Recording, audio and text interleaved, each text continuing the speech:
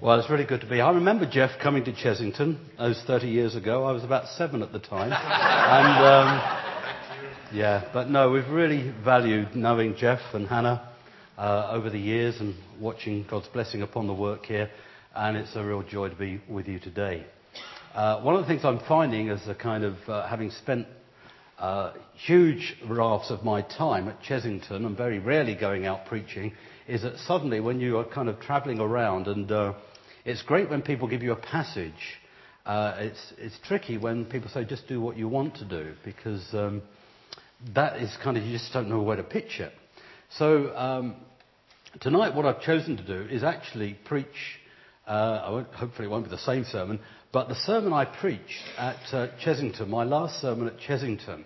At the end of the time there, the elders said, why don't you, your last 3 sermons, preach about things that are really upon your heart. So I did one about the gospel, 1 Corinthians 15. I want you to remind you of the gospel. It's the gospel.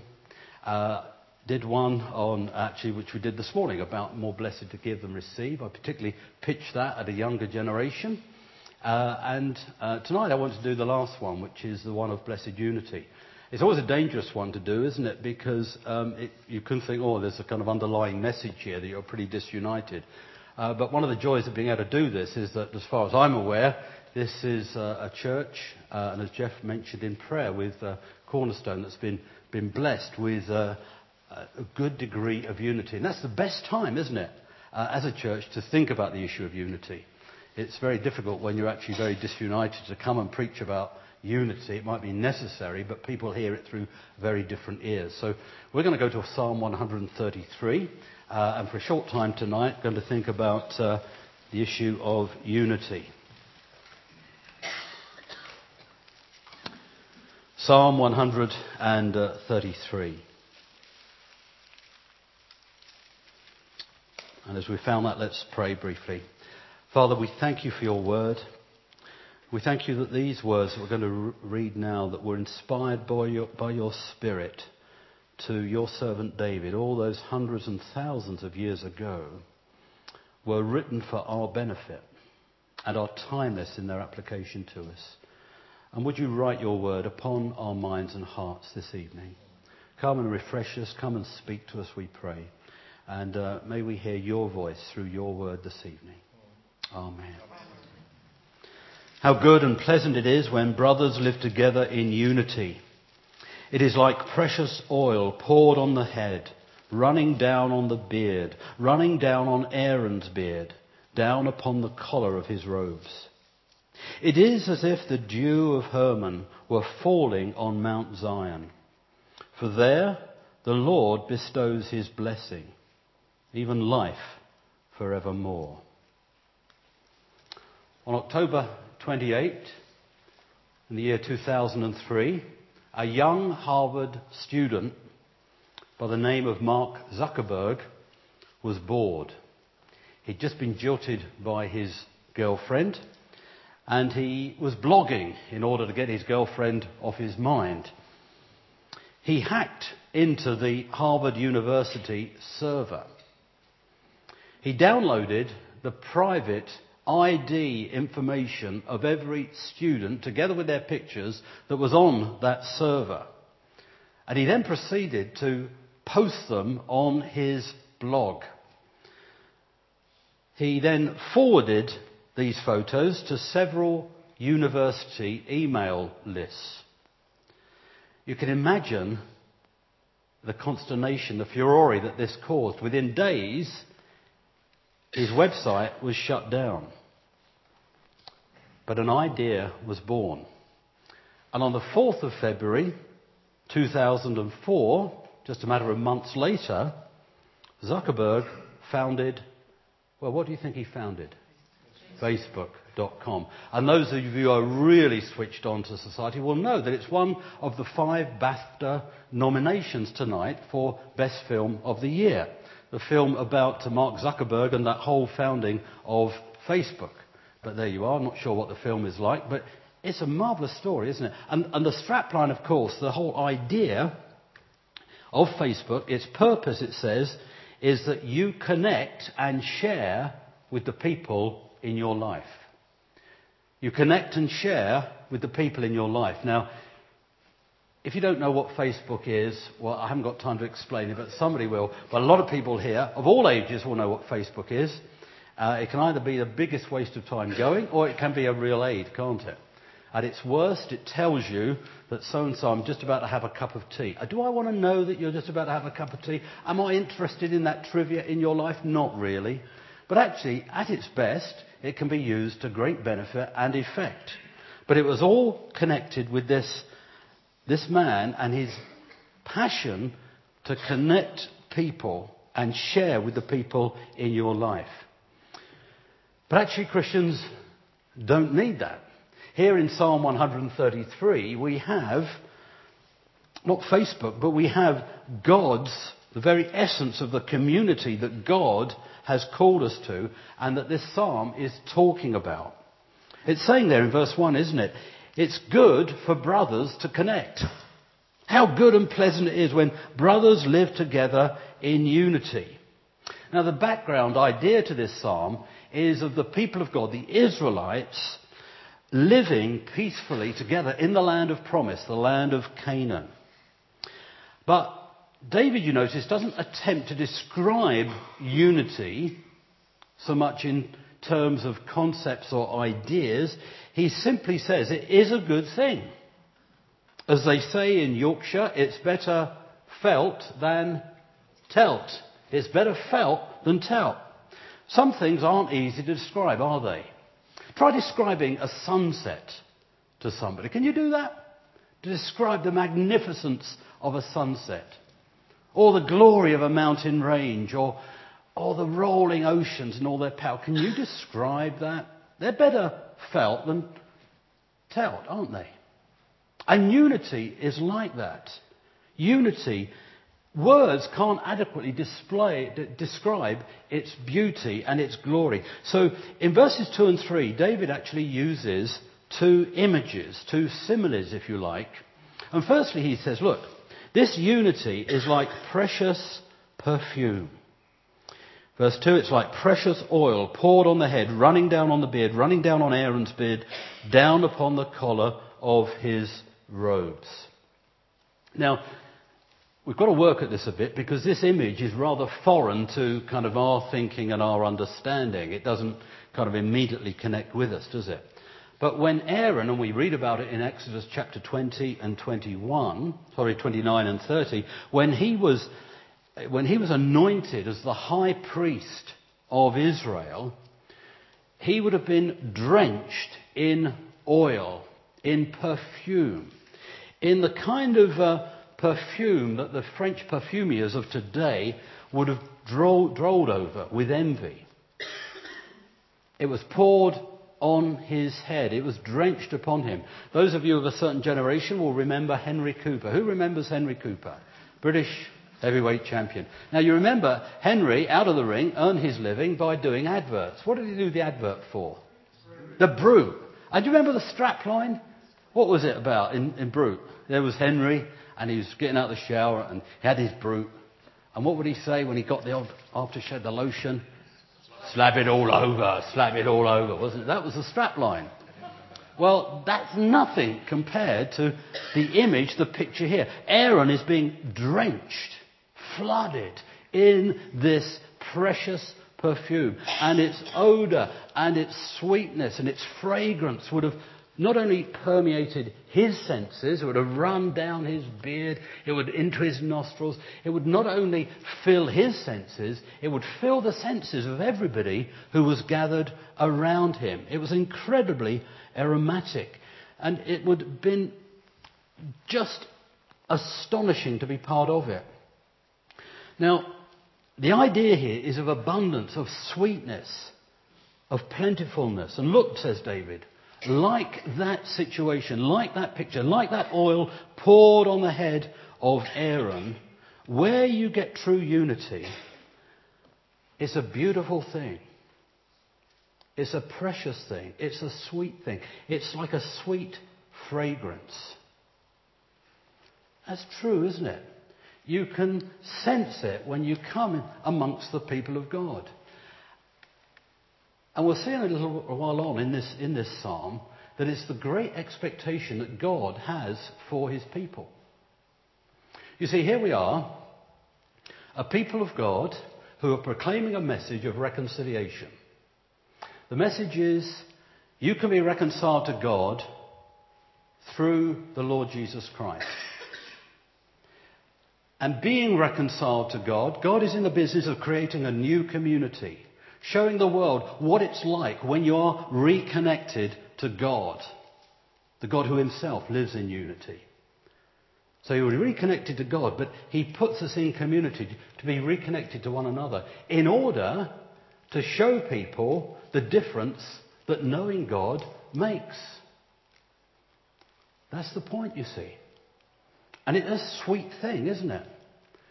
And the converse is true. It's a very bitter thing when there's disunity, because it soon travels through a neighbourhood, doesn't it? Those Christians, you see the way they talk about each other? They can't even agree amongst themselves. Here they are telling us to be reconciled to God. They can't even be reconciled to one another. It's total hypocrisy, isn't it? It just disintegrates the power of the gospel into that community. But where you've got unity, it's a very powerful thing. Because it's unity in diversity, as Ephesians 4 reminds us. God does not create us clones. I remember being in the Philippines many years ago with one of our elders from church on a Project Timothy thing. And there we were. Now you've got to get this picture. It's midday. Only fools and Englishmen are out in the midday sun, yes? And these two other guys who are walking down the high street of this village, Nauhan, in Mindoro Island in the Philippines.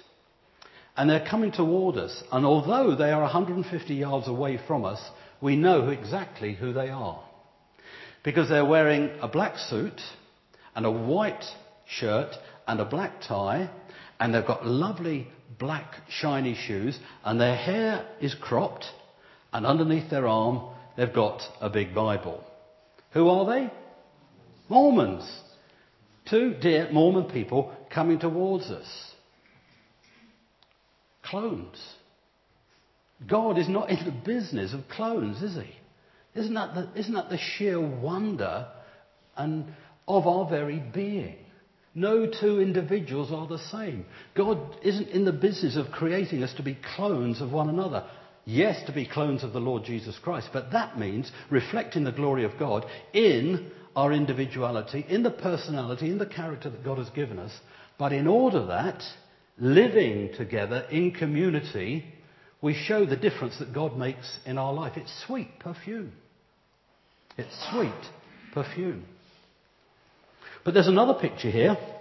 It's a picture of refreshment. He says in verse 3, it is as if the dew of Hermon were falling on Mount Zion.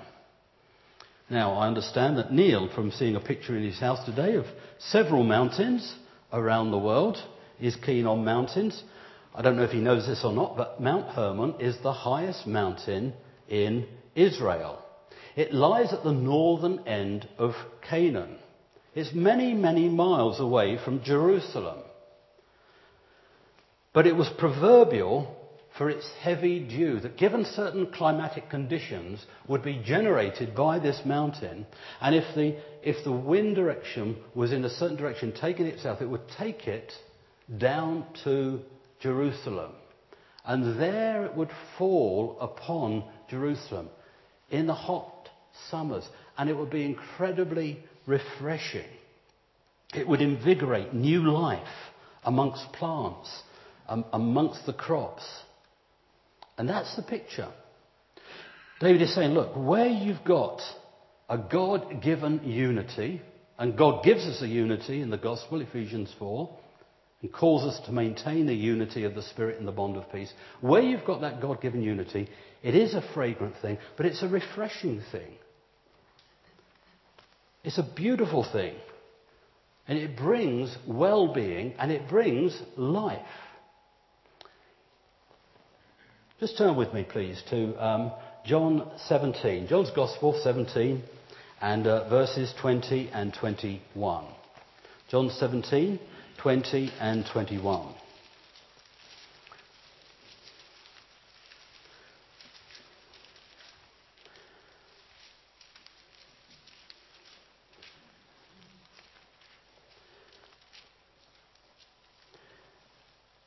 It's your last night before you go to your death. And as I forget who it said it, but somebody said nothing focuses the mind quite like a good execution. What is your mind focused upon when you know that next day you're going to be put to death?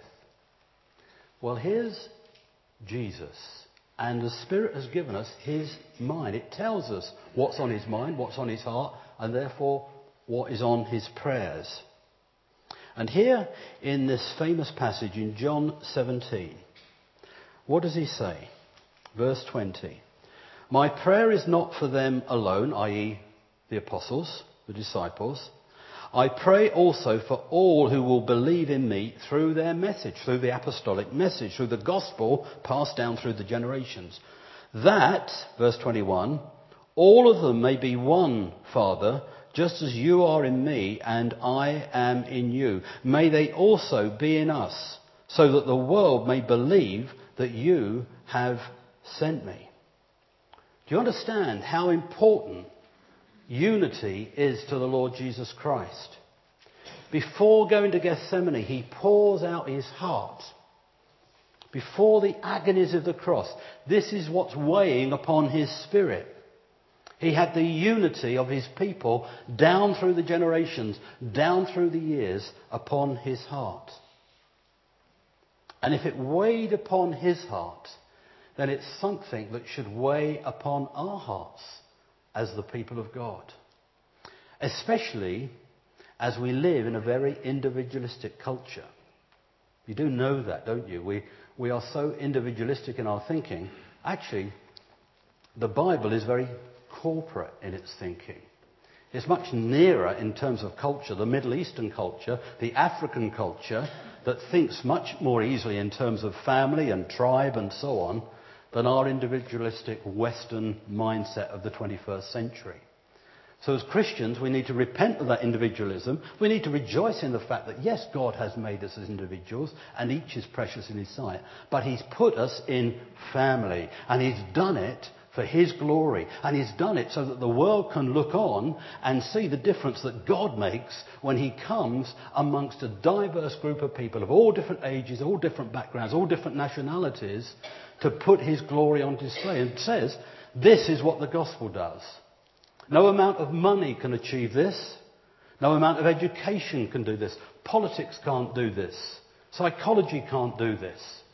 The world can sing of its desire to be at one, but it's a futile hope when you leave God out of the picture.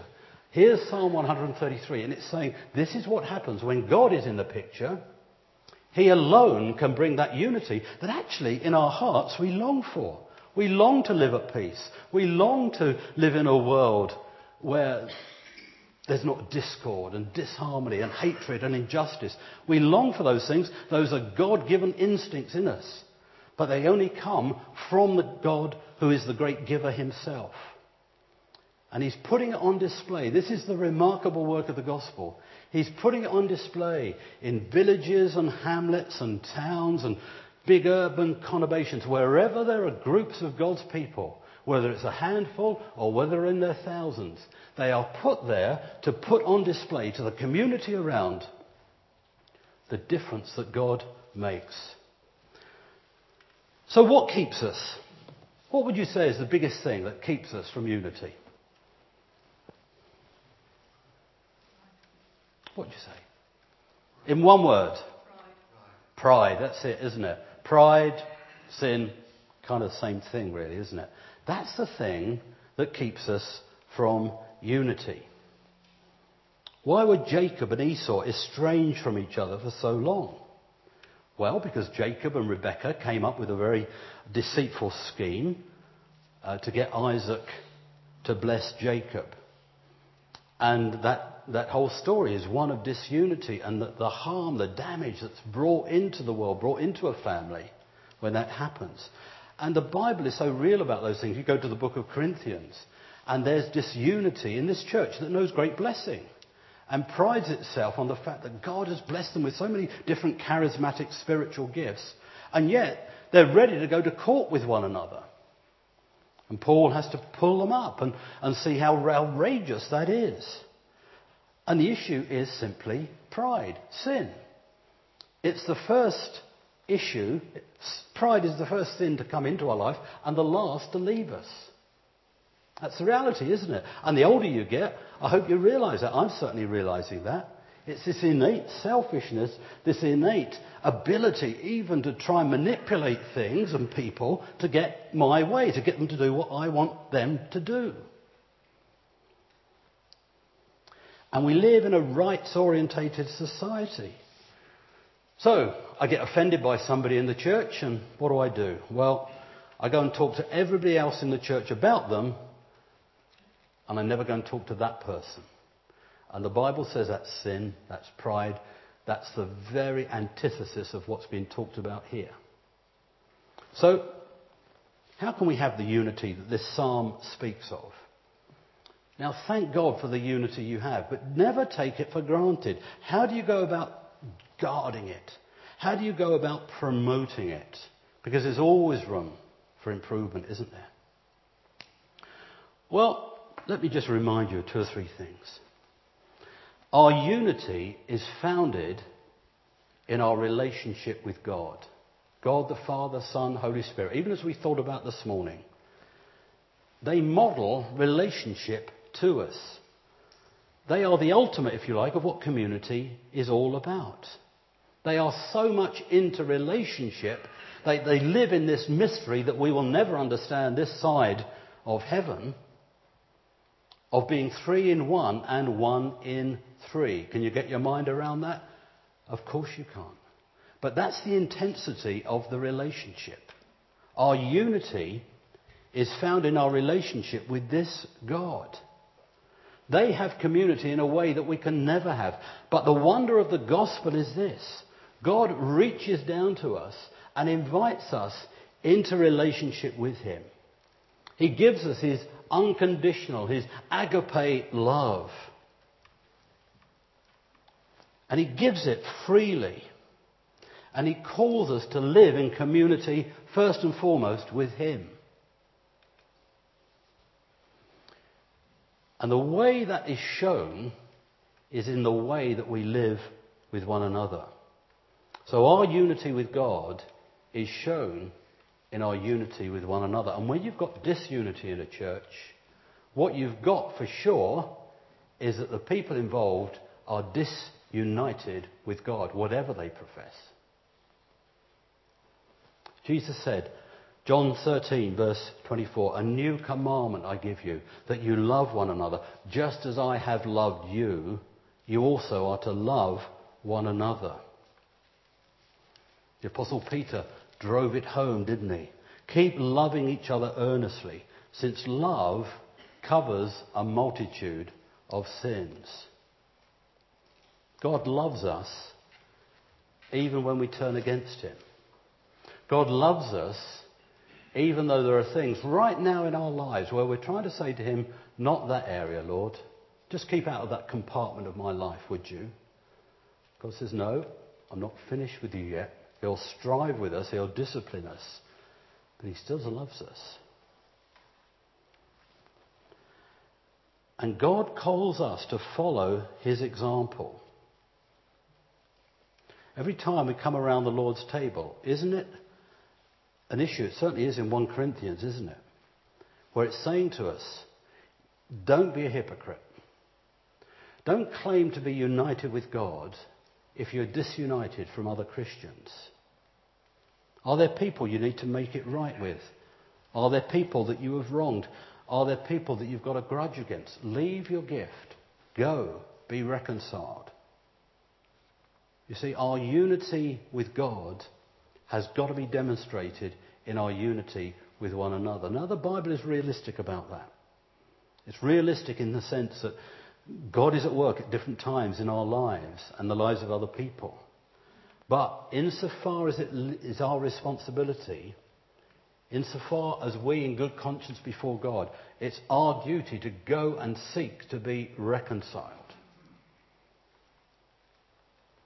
That person won't be reconciled. That's not our responsibility. Our responsibility before God is seek to be reconciled. But I want to just, as I close, just turn you to the last verse of Psalm 133. So if you're still in John, come back to Psalm 133 with me, please. You see, why is it so important? Well, as I mentioned earlier, it's so important because it's a gospel issue. For what happens, the second half of 3a, of verse 3, what happens where you've got unity that is a sweet perfume, that is so refreshing, like the dew of Mount Hermon falling upon Jerusalem? What you've got is this. There the Lord bestows his blessing, even life forevermore. You see, it's a matter of life and death. When a church is united in love for God and growing in love and working at love one with another, it's able to delight in its diversity in Christ. But it's there, isn't it, that God is pleased to pour out his blessing, even life evermore. In other words, eternal life. And it's simply a reiteration of where I was a few minutes ago, isn't it? Where that's happening, there the gospel progresses. Because people see as well as hear the gospel. Better felt than told sometimes. There they see, in the relationship of this diverse group of people, ready to love one another, ready to allow love to cover a multitude of sins. There they can see something authentic, something that is born of the Spirit of God, that's truly supernatural, that they can't find anywhere else in the world. There God is at work, and there the gospel travels into the life of people. And that's what God has designed the church to be in the world, isn't it? And Christian brother and sister, you do know, don't you, in the words of Bill Hybels, that the church is the only hope for the world. Do you realise that? This church here is the only hope for Long Crendon, or any other church that preaches the gospel in this locality. It's the only place men and women, boys and girls around here are going to hear the life-giving message of Jesus Christ. And they need to listen to it, and they need to observe it and see it in the lives of those people who, knowing the love of God, who knowing reconciliation with God, portray it. The church is the only hope for the world. And where the church is disunited, and where it's in discord, where it becomes a disgrace in the community, the gospel is lost, isn't it? And men and women travel to the judgment. And the church has blood on its hands. It's that important, isn't it? And wherever the cancer of petty jealousy and envy and pride takes a hold on a church and causes division and disunity, whatever we pay lip service to means that the witness of the church is totally null and void. Whatever we may think, whatever we may pray otherwise. My dear brothers and sisters at Long Crendon, God has put you here for his glory. Praise God for what he's done in and through you, and for the unity that he's given you, and the church at Cornerstone. But it's a precious flower. It has to be worked at every day. And the devil, the one thing he wants to do is to destroy that unity. That's why we need to clothe ourselves with the armour of God, Ephesians chapter 6. That's why the Lord's table is so important in our life together as the people of God. Because it forces us back to the cross. It humbles us. It derides us for our pride. As Isaac Watts put it. Have to do another banner for this one, won't you? But he talks about looking at the cross, doesn't he? And he talks about how it humbles his pride. And so it's intended to. As we often say in the marriage ceremony, that which God has joined together, let no man put asunder. How good, how pleasant it is when brethren live together in unity. Let's take a moment to pray in the quietness of our own hearts before we end our day by singing of the preciousness of the Church of God.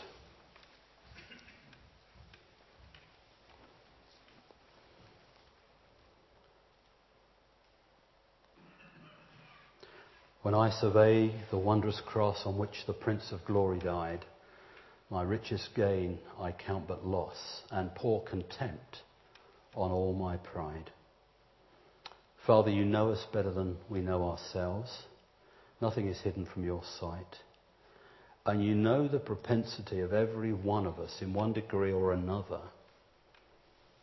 to not maintain the unity of the Spirit in the bond of peace.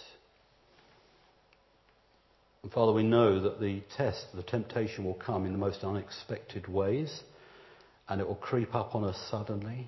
And we pray, Lord, that you would guard us, and that you would so fill our minds with the beauty of Christ and with the preciousness of the church, that it would be an abhorrent thing for us to think of ever seeking to damage, however unwittingly, the unity of the Spirit in the bond of peace. Lord, we look to you. Please help us to maintain that God-given fellowship that we have in Christ. Help us to rejoice in our diversity. Help us indeed to be those humble in spirit who are ready to allow your love for us and your love for our brothers and sisters to cover a multitude of sins.